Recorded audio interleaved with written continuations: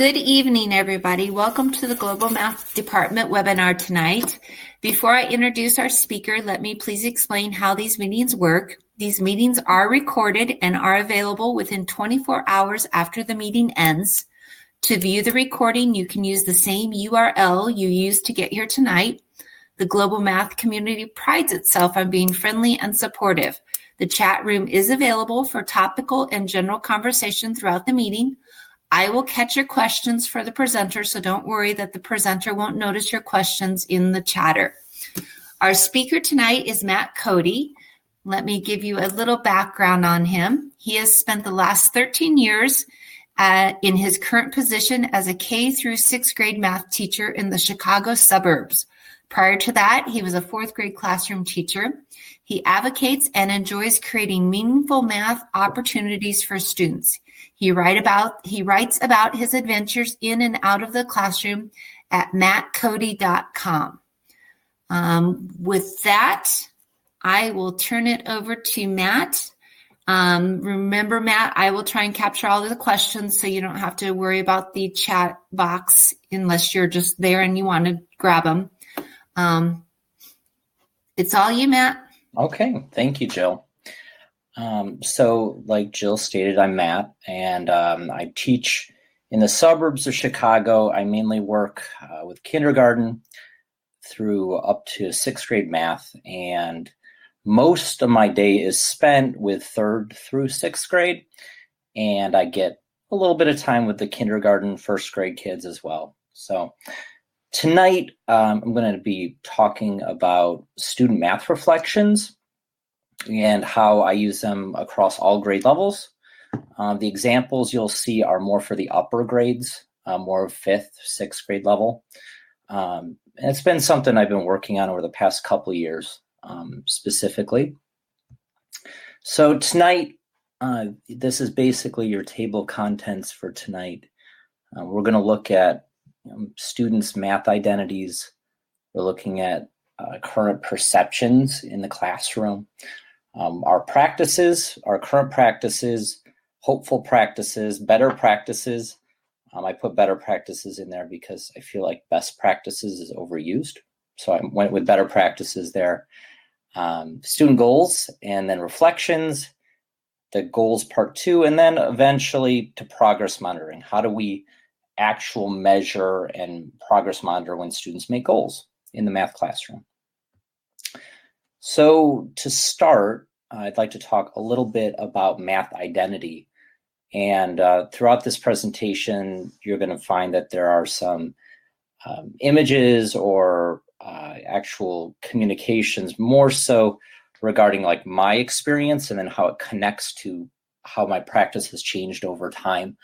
In elementary school, what I remember about math was it was either you were amazing at it and great or good, or you were horrible, not good, messy. Your handwriting was horrible. You know, I felt more in the not good area when I was in elementary school. And I remember the stigma that was associated with that, without that piece. Through elementary and middle school, these terms were used when I grew up: flexible grouping, ability grouping, tracking.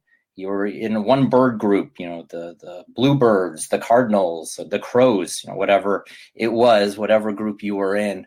It was, you know, based on ability, and you were given different types of problems than other groups. And I remember that stigma and that separation within the elementary classroom. And so that perception kind of stuck throughout my elementary experience and into middle school. And this slide is actually, many of you will pick up on it. Mario Brothers, regular Nintendo system, and there's 5 seconds left, and you've got to reach the flag, and you're going to run out of time. And I just remember time tests were huge in elementary and even at the beginning of middle school. You know, do you know your basic facts? Can you repeat them in 1 minute, the mad minutes? And it just really brought about a lot of anxiousness within inside me. And I think sometimes our students can relate to that as well if they're given mad minutes or things like that. In high school, those desks were in rows. Tests, I don't know if you can see it on the on the slide, but there wasn't Twitter around when I was in school. Desmos was not a thing. There was no virtual reality.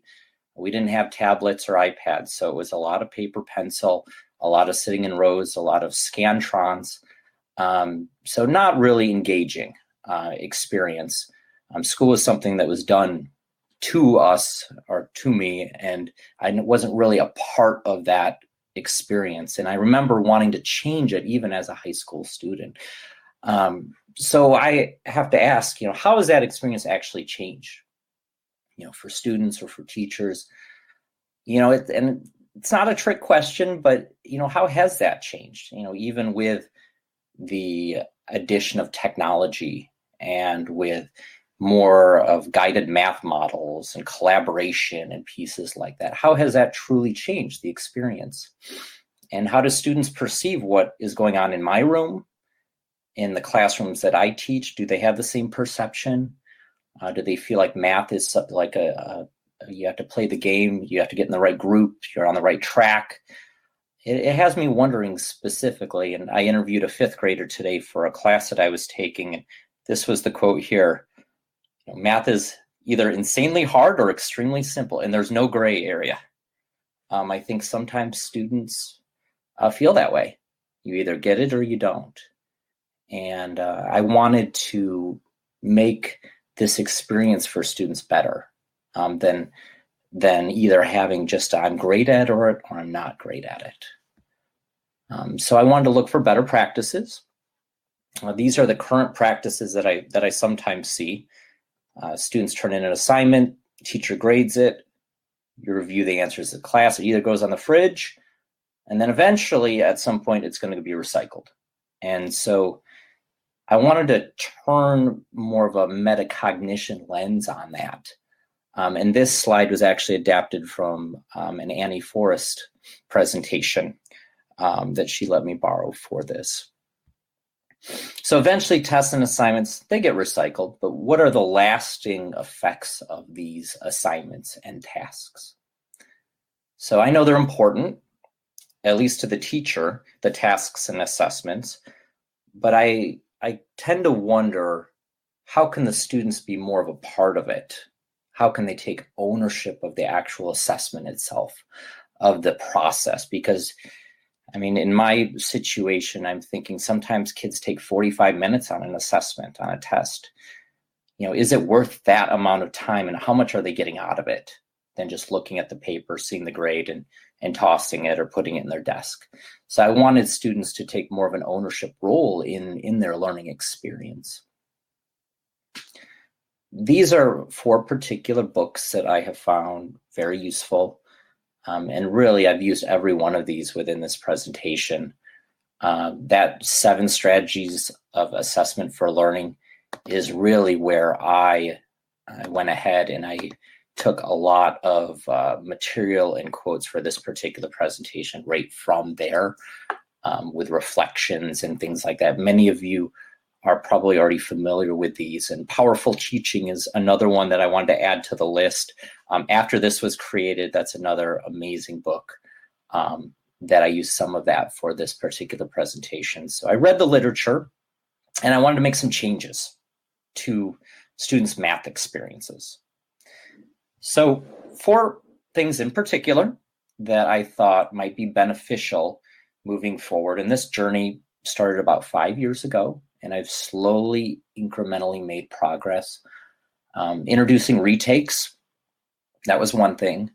Having students analyze their assessments was another. Reflections and awareness, and then eventually students creating their own math goals. And I feel like that math goal piece was empowering for the kids because they could keep track of their math goals. I thought that was a major piece. So the first part was retakes. So shifting towards a standards-based grading approach. And in my district, we are non-standards-based grading. So we don't have 1s, 2s, 3s, 4s. It's A through D type of thing. And so first thing that I put into place, and my team has as well, is we introduced a met or not yet sheet to have students reflect more on the task. If there's an M on the sheet, then they have met the task. If there's an NY on it, they have not yet. So anything that they get incorrect automatically becomes not yet. So it could be a simple error. It could be a whole misconcept. So retakes was the beginning of students really analyzing their work instead of shoving it into their desk or into their backpack.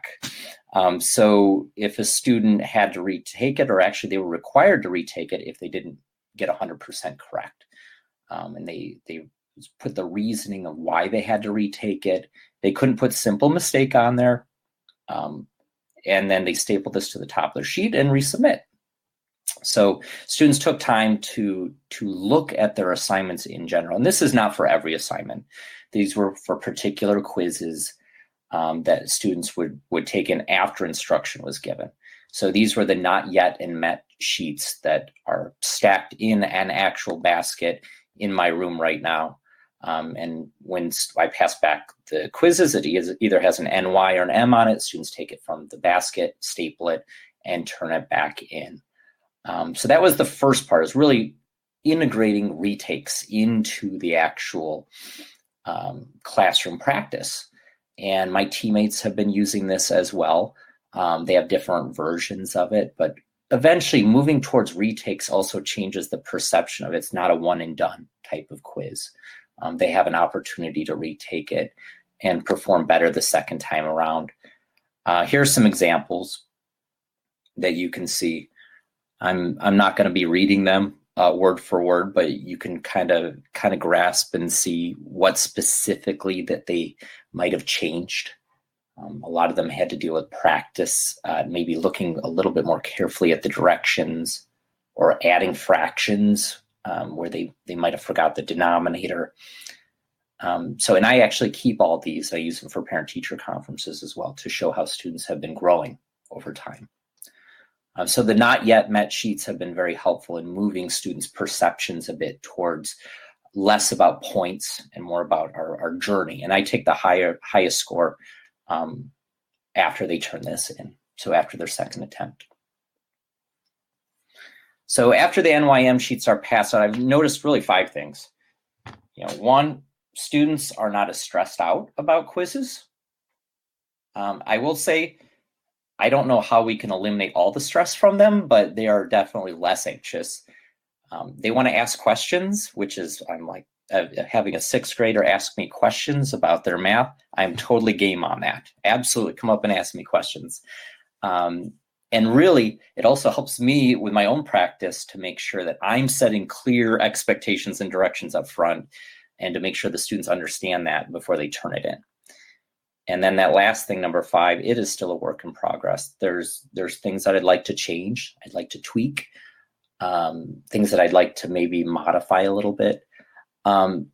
If you can, in the comment section, feel free to add if you use retakes, or if you have experience using them. I'd like to know. The not yet met sheets were actually something out of the MitBoss community and the I Teach Math community that I kind of modified for my own. So it'll just be interesting to hear what others have experienced with that. But I've experienced some positive results from the NYM sheets.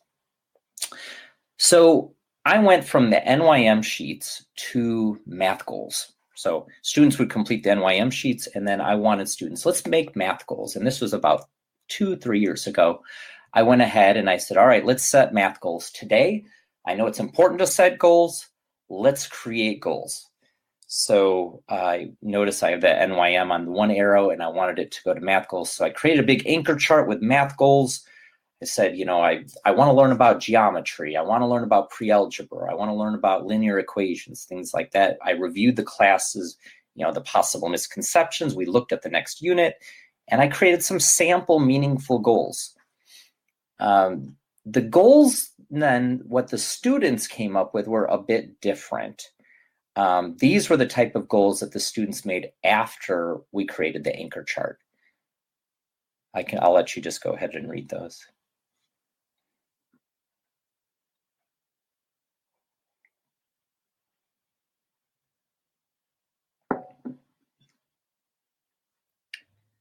So apparently the goals were quite performance initiated, like getting 100%, writing clearly, making better math sentences to get everything right, get 0 wrong. And I really felt like a bad teacher after reading those. I felt like, what did I do wrong? I wanted them students to actually feel as though math is more of a journey, not just getting that 100% or feeling the pressure that comes with that. So I went ahead and I started to think of, okay, that was kind of a little bit of a fail there. Let's kind of backtrack a little bit and start to think about, how do we go from points to journey? And so students aren't so concentrating on that A or the B or whatnot. So I rerouted my direction and thought, why don't students look at their assessments, analyze their assessments, and then make goals based on how they perform on the assessments? That way we have some type of objective criteria. So right now, well, in general, this is just general practice. Student takes a test, it gets turned in, they get it back. And if they get a grade that's not so hot, you're going to find that eventually it ends up in the trash, or you're ending up calling home, or you're discussing it one-on-one with the student to see, okay, how can I do better at this? So I wanted to change the cycle, change the perspective on this of tests, because right now, even at that 6th grade level, there's a lot of pressure on it. The parents, they want to know when the test is. The kids want to know when the test is because they feel like it's very high stakes, and we want to make sure that that the tests are not as highly influential in directing where the kids are learning and what they're learning. So I wanted the students to reflect on their math experience, and you can see in that little parentheses, not just experience the anxiety that comes from pressure or tests. So I do feel like there's a lot of anxiety that comes from pressure or tests. And I want to move kids away from that anxiety and empower them to, let's reflect on that. Let's look at our assessments and move forward on that. Terry Crooks, from that book, The 7 Strategies of Assessment for Learning, put this quote in there. I'll let you go ahead and read it.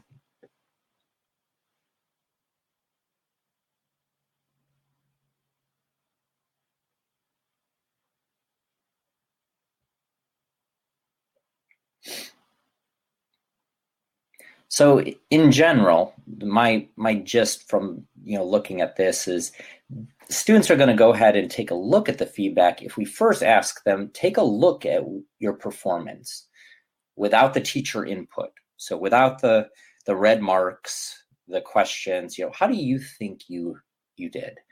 Where do you think you've succeeded? Where do you think you might need some work? So this is really the basis of what was used for creating some of the material that you're going to be seeing later on in this presentation.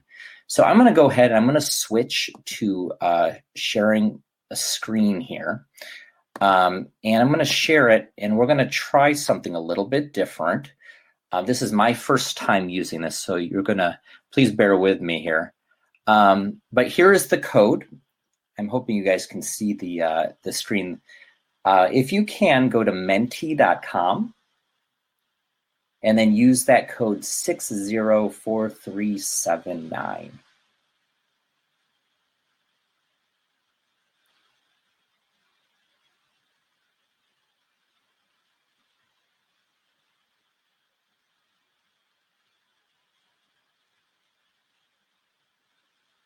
And once you enter in the words, it will start populating.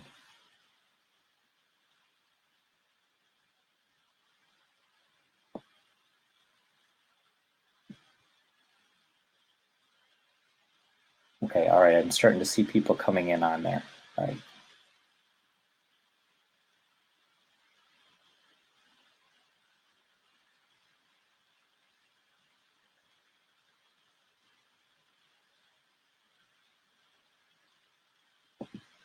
Okay, self-directed, student-centered, metacognition, ownership. Oh, these are great.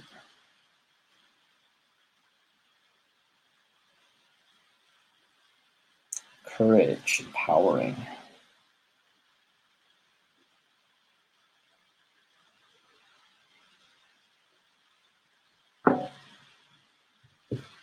Yeah, I see that metacognition, huge right there.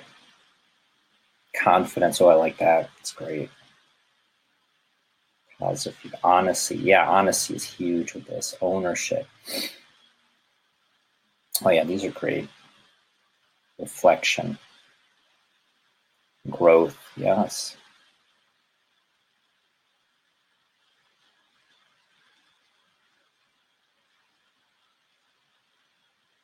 Vulnerability. Yeah.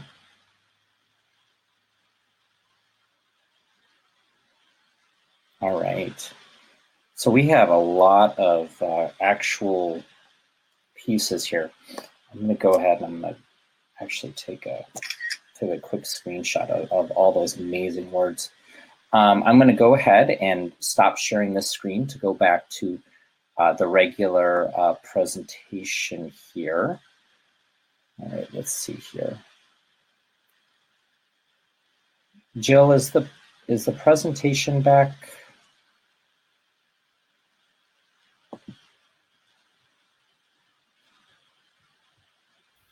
Hey, Jill. No, we're not seeing it. Maybe I need to. I can redrop it in there. We may have to. Oh, there you go. Did it come back? Yep. Thank you. There you go. All right. So those are some amazing words there, and definitely you're going to see some of those words as we continue through this presentation. So I wanted students to reflect on their actual achievement on the assessments. And I put in their parentheses, time is gold, because we know that. We only have a limited amount of time with the kids. And I try to squeeze every minute out of that time. And so I wanted to be mindful of that time as well, to make sure it's valuable and useful. So I thought here are 3 specific things. The student reflections after the assessment, they need to first be timely. I wanted to make sure they were intentionally planned out, organized, and actually meaningful to the student. Otherwise, I felt like they're worthless. So if it's not meaningful to the student, why are we reflecting on this? Especially if students need to make goals. So as far as test analysis, after students took a test and we went over it as a class, I categorized the actual test into concepts, which sometimes your curriculum, the resource that you use already has these problems are associated with these concepts. So the students go ahead and they circle the problem. So they circled problem 1. They might not have got that correct. That is dealing with measuring angles.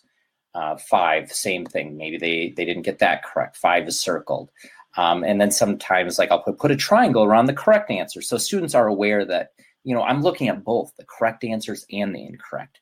I think sometimes students really focus on the incorrect, and then it just, all the things that were correct just get put to the side, which we don't want. So students go ahead and fill this out after the assessment. I'm not a part of this. They fill it out on their own, and then they look and see, okay, what are the concepts on the test? So I don't put points on this. It's just problems, concept. And so this is a little half sheet, and they put this in their math journal while they review the assessment. Here's another version of it. So moving kids away from the skills instead of the actual letter grade, or if you're standards based, it's like, the 1, 2, 3, 4 or whatnot. So if they got anything incorrect in the problem, they still circle it. And then they put the amount circled in the concept.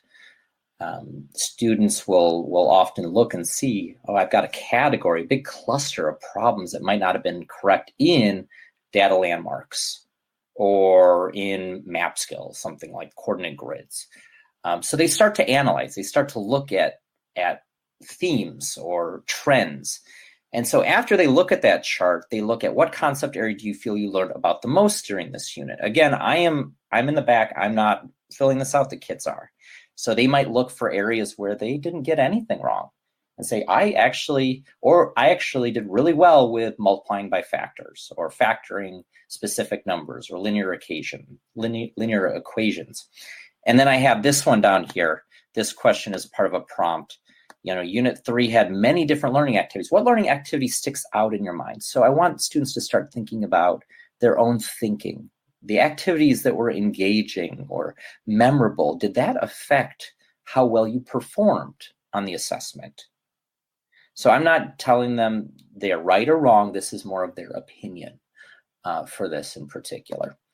And then we start going into analysis. So I might have a question number, correct. Why did you miss this question? Sure, explain how to get the correct answer. If a student gets it wrong because of a simple mistake, students generally know, okay, I forgot to use order of operations. Sometimes the kids have no idea why they got it wrong. And that's a time where, we can go ahead, talk with the student, say, what happened? Why is this incorrect? And I don't use this with every assessment. It might be if I find that there's a trend with specific questions. Natalie had a terrific tweet back in February, and I thought this was really interesting. So I asked her if I could use this and then screenshot it. But just go ahead and read it.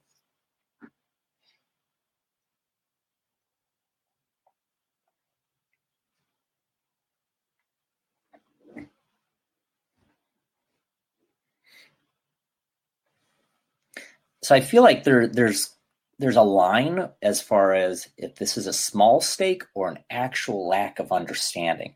I think sometimes students think it was a simple mistake. It was definitely a simple mistake, but then you look back and then they're not able to actually conceptually show their understanding. And then you're like, actually, no, it's not a simple mistake. We need to go back and we need to definitely reteach or meet with them.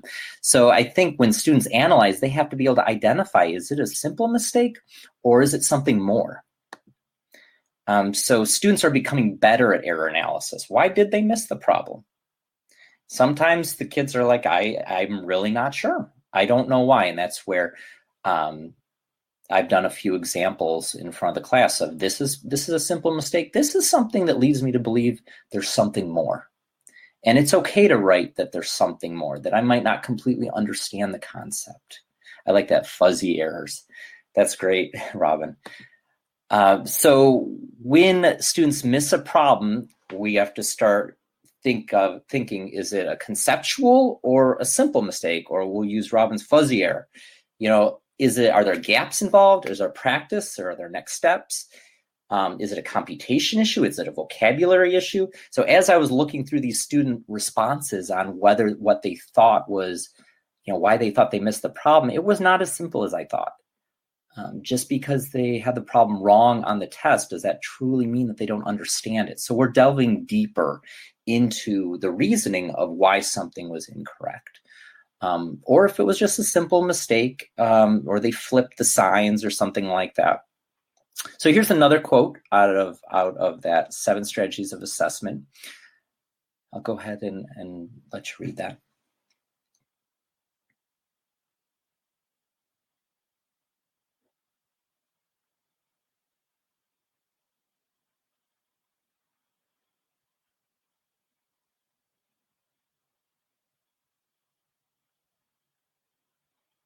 So I find this quite a bit. I mean, working with kindergarten, first, second, and third, students are we want to encourage them and we want them to do well, and we sometimes really are by their side, cheering them on, keep it up, the effort's great.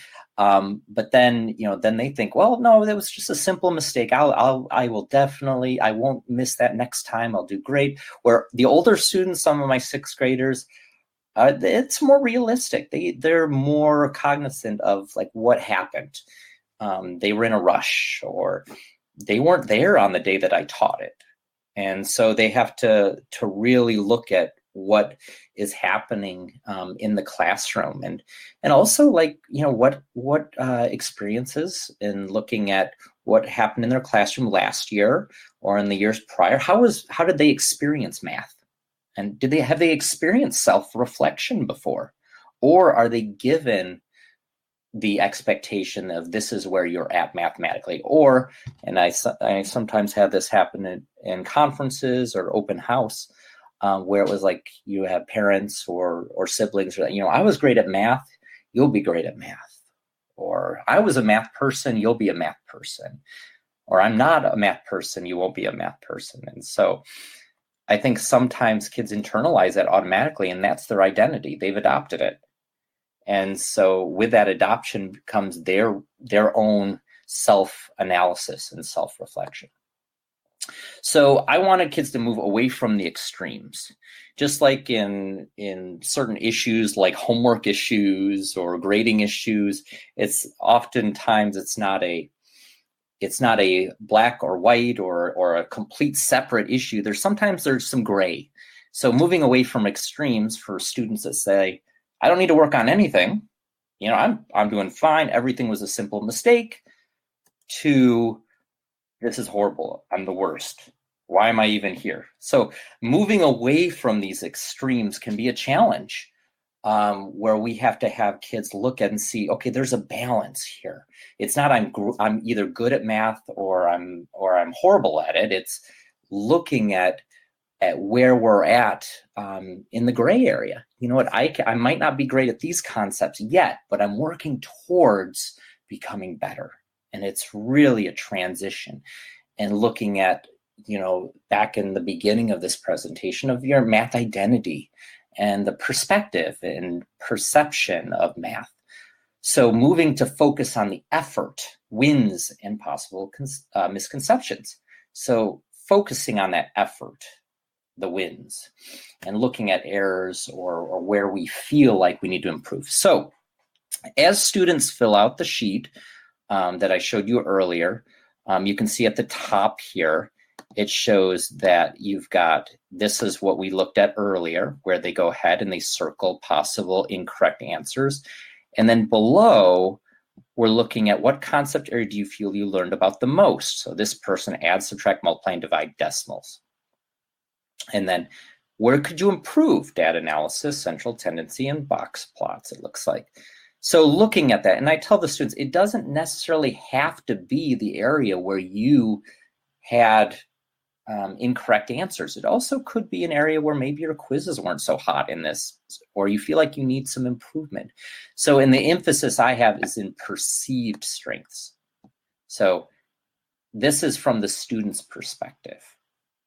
And I try to stay out of this as much as possible, because you know how quickly students can change their mind when a teacher says, well, no, I think you need to work on this. And so for some students, then they gravitate towards that aspect. So I want the students to perceive and look at where they feel like their strengths and concern areas are.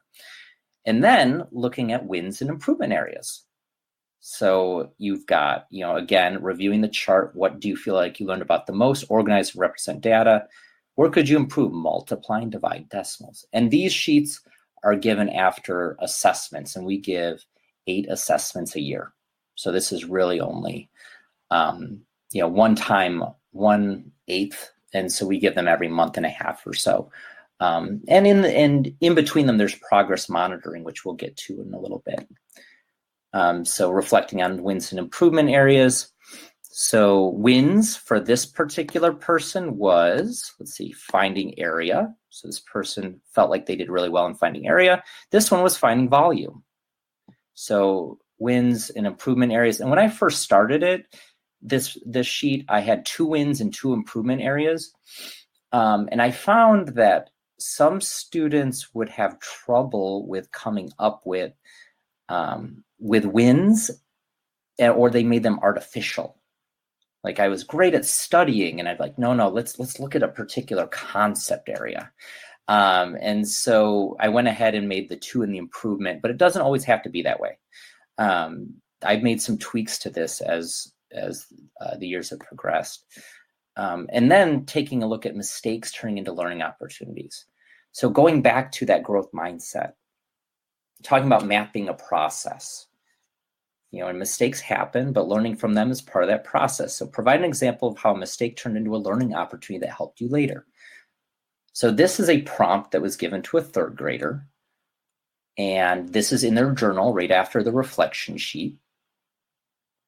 And then looking at, this is how I did on my homework, and I'm good because of the feedback. And then the success depends on your effort level and commitment. Provide one example where you needed to increase your effort level. So I think sometimes students might have different views on what does an increase in effort mean? What does a productive struggle mean? Isn't this math supposed to be quick? I've always gotten it. I've always had success here. So understanding that your grade and your achievement isn't the only aspect here that I'm concerned about. I'm concerned about your math journey in general. So, but I don't think reflection awareness is the goal. It's important, but we can use that to make goals moving forward and taking a look at individual goals. So I had a second attempt. So, the first attempt was kind of a bust. They wanted to get 100%, A+, things like that. They wanted to make sure that they were, when they take their tests home, the parent is good with that. Their teacher is pleased. So I went ahead and had the test analysis happen. And then here's our second attempt at goal setting.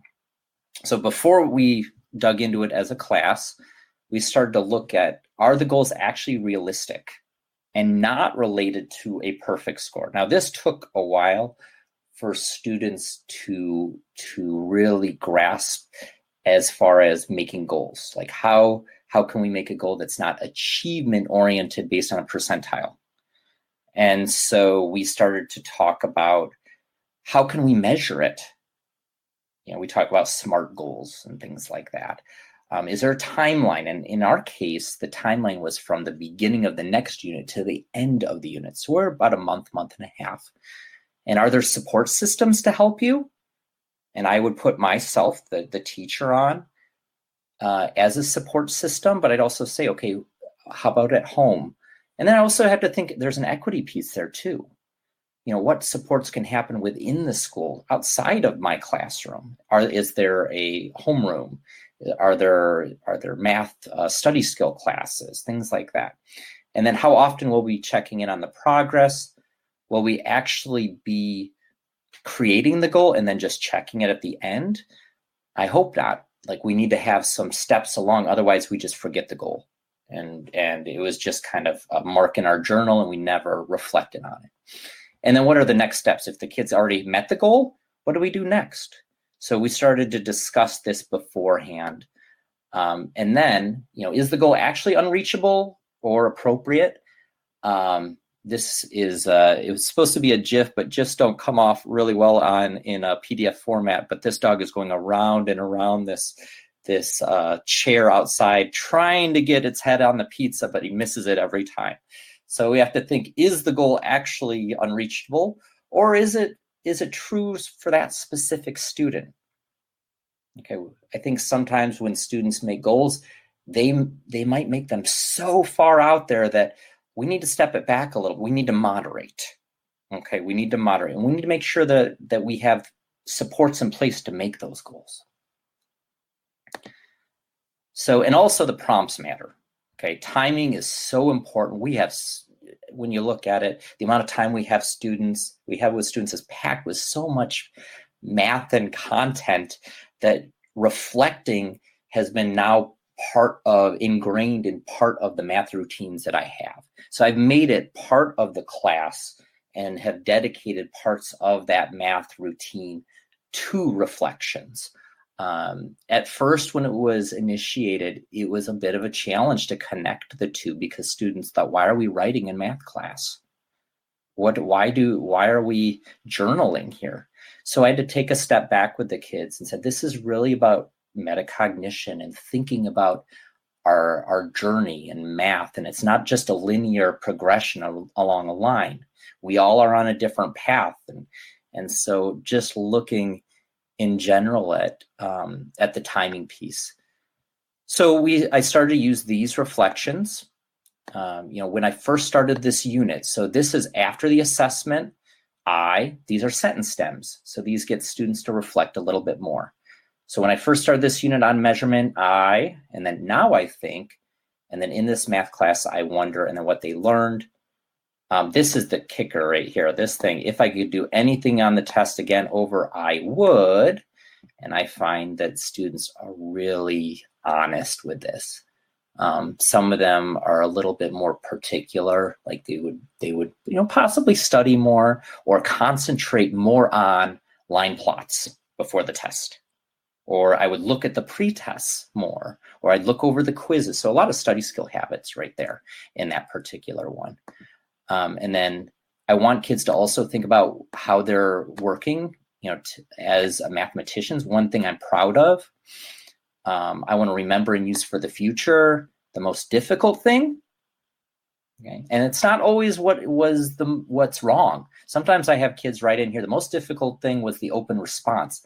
I had everything correct, but it was challenging. And I had to really, really think about it. And then this last one really hits on the the growth mindset. How am I growing as a mathematician? And these are, I don't ask the students to use all the lines. You can use as many as them as possible. It's not a complete sentence either. They're just continuing on. And I've had students who've asked for extra pages of this so that they can add on to it. And this goes in their math reflection journals that they keep with me all year. So I print these out, cut them, and then they tape them in their math journals. And so as the year progresses, they can look back and see the growth over time. I'm fortunate because I get to loop with some of my students. So some years, sometimes I have 3 years worth of this. So it can be a great tool to show that growth. So in moving towards goals, after we finish a unit, I actually had them look at the next unit. So they preview the next unit. So they look in their journal. We use a consumable journal and study guides like a pre-test basically. And then they look through that unit 6 or whatever the next unit is, and they write a problem that they look at, and they look at it and they say, I have no idea how to complete this. This is absolutely new to me. So if we're doing something about box plots and they've never seen the word box plot before, they might put that right in there. If we're doing linear equations and they see something that's brand new in there, they might write it right in there. I said, write whatever the problem is in there. I said, we'll eventually get to it because we're going to get to everything in that unit. Write it down. My 5th graders are doing, shape hierarchy. So students they saw that word hierarchy and they weren't quite sure what that was all about. And so they wrote that in there. And then they take this and then they write that goal right there. So they create a goal based on that. And then I make sure there's a student signature, they initial, I initial, and we date it because we're going to come back to it. So this whole previewing the unit takes about 5-10 minutes. They look at their journal, and then there are some kids that look at it all. Oh, I got it. I'm good to go. But then, we look through it a little bit more carefully and we find out, okay, maybe I don't. Maybe there are some things in here that I'm not quite familiar with. And then we make the goals in that piece. And so moving forward, this is another reflection piece of being, what are you proud of? Why did you miss it? So we might look back at the reflection form and then use that to look at the preview for the next unit, because you might find similar topics in there. Some of us use resources that are cyclical, or they cycle from one unit to another. You might find new pieces just added on in challenge. So it's good to take a look at that. So going back to the reflection form, we have this piece, which was the earlier part. And then at 2 words that you used to describe your performance, do you feel like the problems that you missed were due to simple mistakes? What concepts area above you feel your strength? What do you think might need strengthening? So looking at that, we use this as part of our goal setting as well. And then at the end of the unit reflection, there's a small section where it will talk about your success depends on your effort level and commitment. Provide one example where you needed to increase your effort level to meet the expectations of the class. So I might have this as part of it. These are all just general templates, and based on how students do on that assessment, I might decide to use some of these, and some of these I might not. It really depends on how the students did for that particular unit. And then once we are looking at the preview, we talk about making that one math goal. And this was actually given back last May by the end of the school year. So looking at a math goal that you'd like to achieve by the end of the school year. So this is an example of the preview. This was actually not too long ago, February 27th. Write one problem that you're unsure of how to complete. This student decided to write bar models. So we were doing algebra, and we were learning how to use it with bar models and create a goal based on this. So use bar models to solve equations. They signed it, I signed it, dated it. And this was on the 27th of February. And so we went ahead, and I'm going to go through the progress monitoring piece here of that particular page in a little bit. But this is all about reflection moving to goals. That this is the whole piece of students analyzing how they did, where the misconceptions might be or unknowns are, and then making goals based on that. So we're looking at analyzing, reflecting, looking at trends or preview, and then goal set. Oh, this is the hierarchy one down here. So taking a look at the hierarchy, the shape hierarchies. And then when I meet with the students, I look at this, and this person says I need to work on fraction division. So this is a one-on-one conversation where I have with the kid and says, what does that look like? What does working on fraction division look like? And then how do we turn that into a specific goal? And these are questions I have with the students. And then extending improvement areas. What will you do to ensure that you meet the goal? So now we're looking at the monitoring piece, practice with rectangles. So we're looking at area. This was a third grader looking at the area of a rectangle. And so we start to discuss, how are you going to practice with rectangles? And that's a discussion we have. So then we look, once we make the goal and we have a solid understanding of the goal, we monitor progress. So this is the second sheet after the preview. So this is possibly like a couple weeks later. We review the goal. How close are you to achieving that goal? So not even close, or we met the goal. And then what evidence do you have? So when I put this on the students, how can you show me that you are making progress towards the goal? And so students have come up and they say, I've been practicing with Khan Academy at home, or I've been using this study piece, or we've actually done this in class, so I'm making progress towards that. And then we sign off on it. And this is just meeting with a quick one-on-one.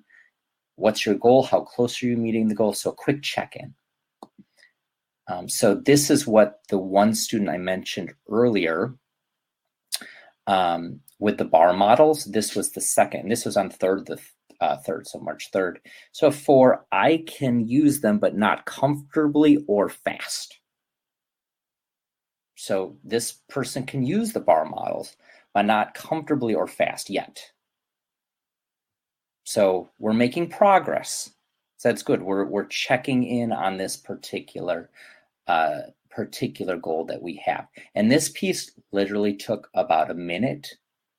I said, all right, I will say, all right, journal check. They'll take out their journals, and I'll go by table. They'll have them out. I'll go ahead, kneel real quick by them, look over it, sign. All right, move on, next. And then students will actually I have a little turn-in bin, and they'll post. If they want to talk more about it, they'll put a little Post-it note, talk with Mr. C about this, and then we'll try to find some time opportunity, maybe during homeroom or something like that, where we can chat about it in more detail. Here's another version of it using a scale. I have found a scale to be pretty useful, especially for the kids 4th and 5th grade. I did, when I first started this, I said, have you met the goal or not yet? And I had kids circle the middle.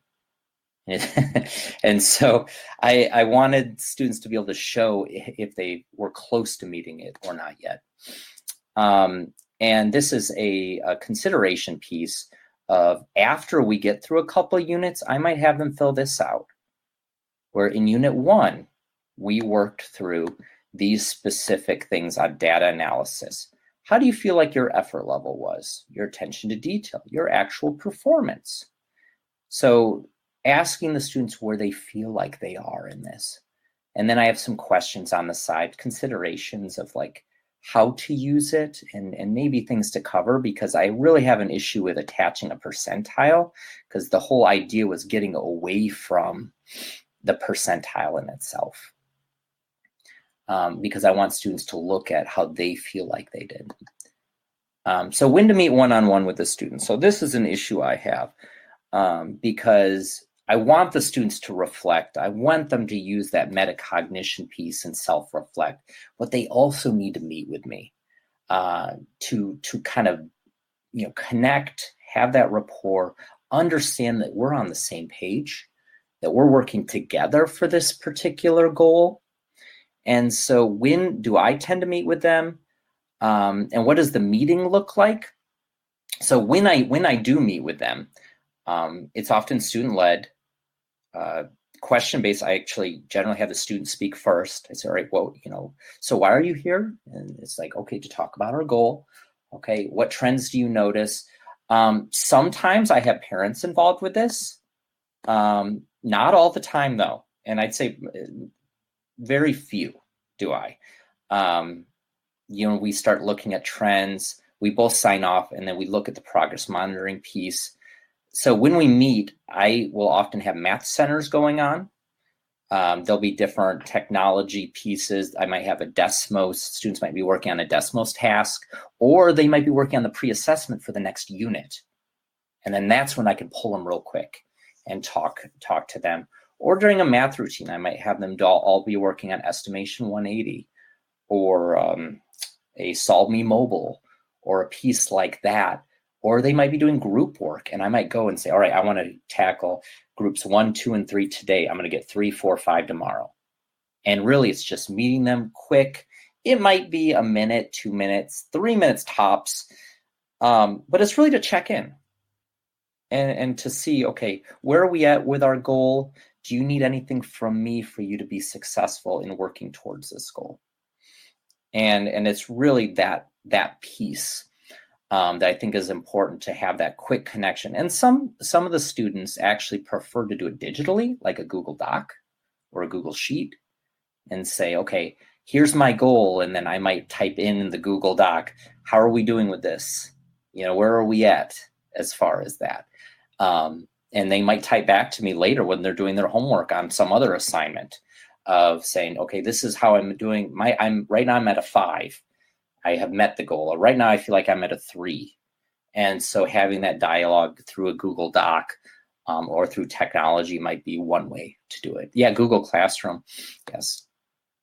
So really it's about developing a reflection cycle where the students take the assessment or a particular task. They analyze their assessment.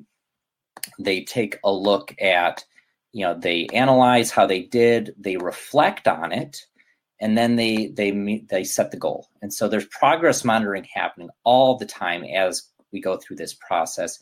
And so they set the goal at the beginning of the unit. We progress monitor, check in maybe 2-3 times. And at the end of the unit, we can look, how did we do meeting our specific individual goal? All right, let's set a new goal for the new unit. And sometimes the goals are very similar because we're still working on them. So really it's about developing a reflection cycle within your classroom. And really I feel like this applies across the board as far as grades are concerned. 5th, 6th grade, I know in 7th grade there are teachers who do this as well. It might not be as in depth, but there are pieces of it that you can use. And it really gets the kids more involved in understanding that this is a journey, not just a checkpoint test, move on, checkpoint test, move on. And there's a goal piece of that. So, and with that, I've really enjoyed presenting this and talking about goal setting for students. Okay, Matt, I grabbed a couple questions as we were going through here. The first one is, how many retakes do you allow? Right now, there are 2. So I allow the students the first time that they complete it.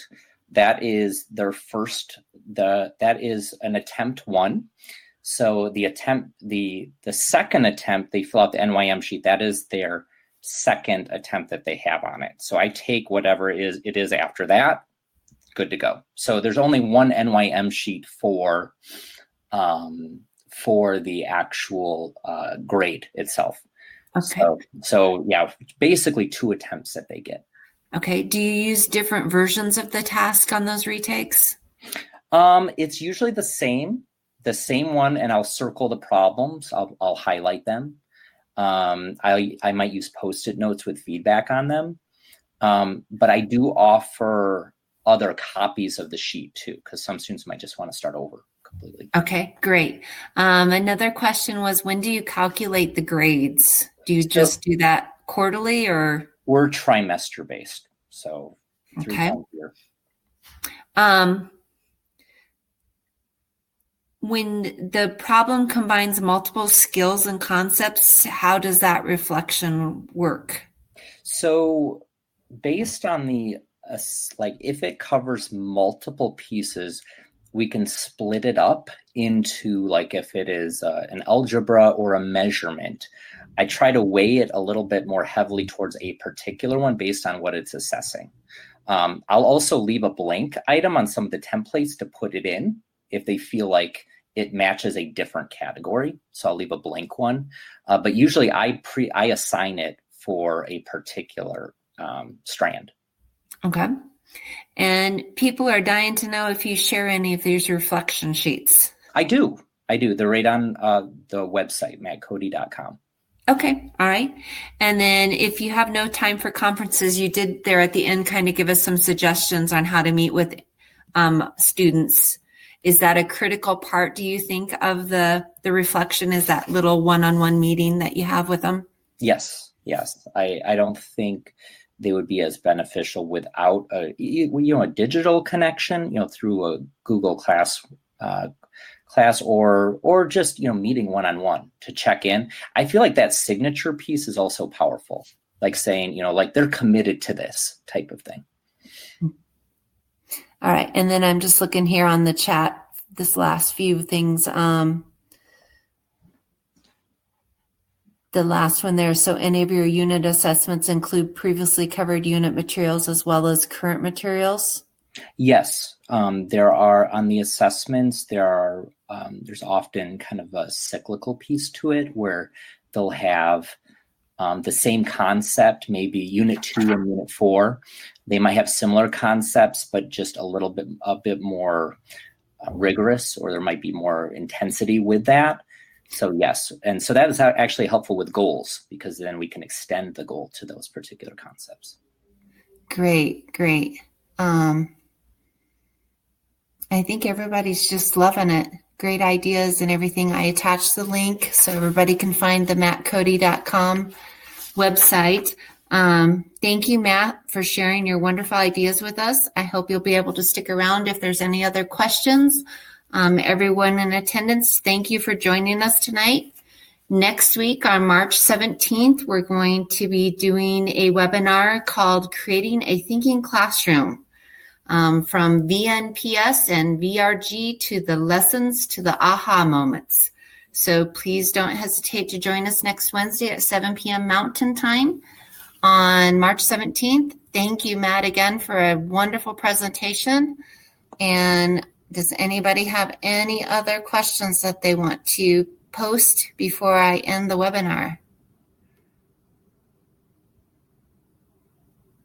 All right. Good night, everybody. Thanks for coming. Thank you.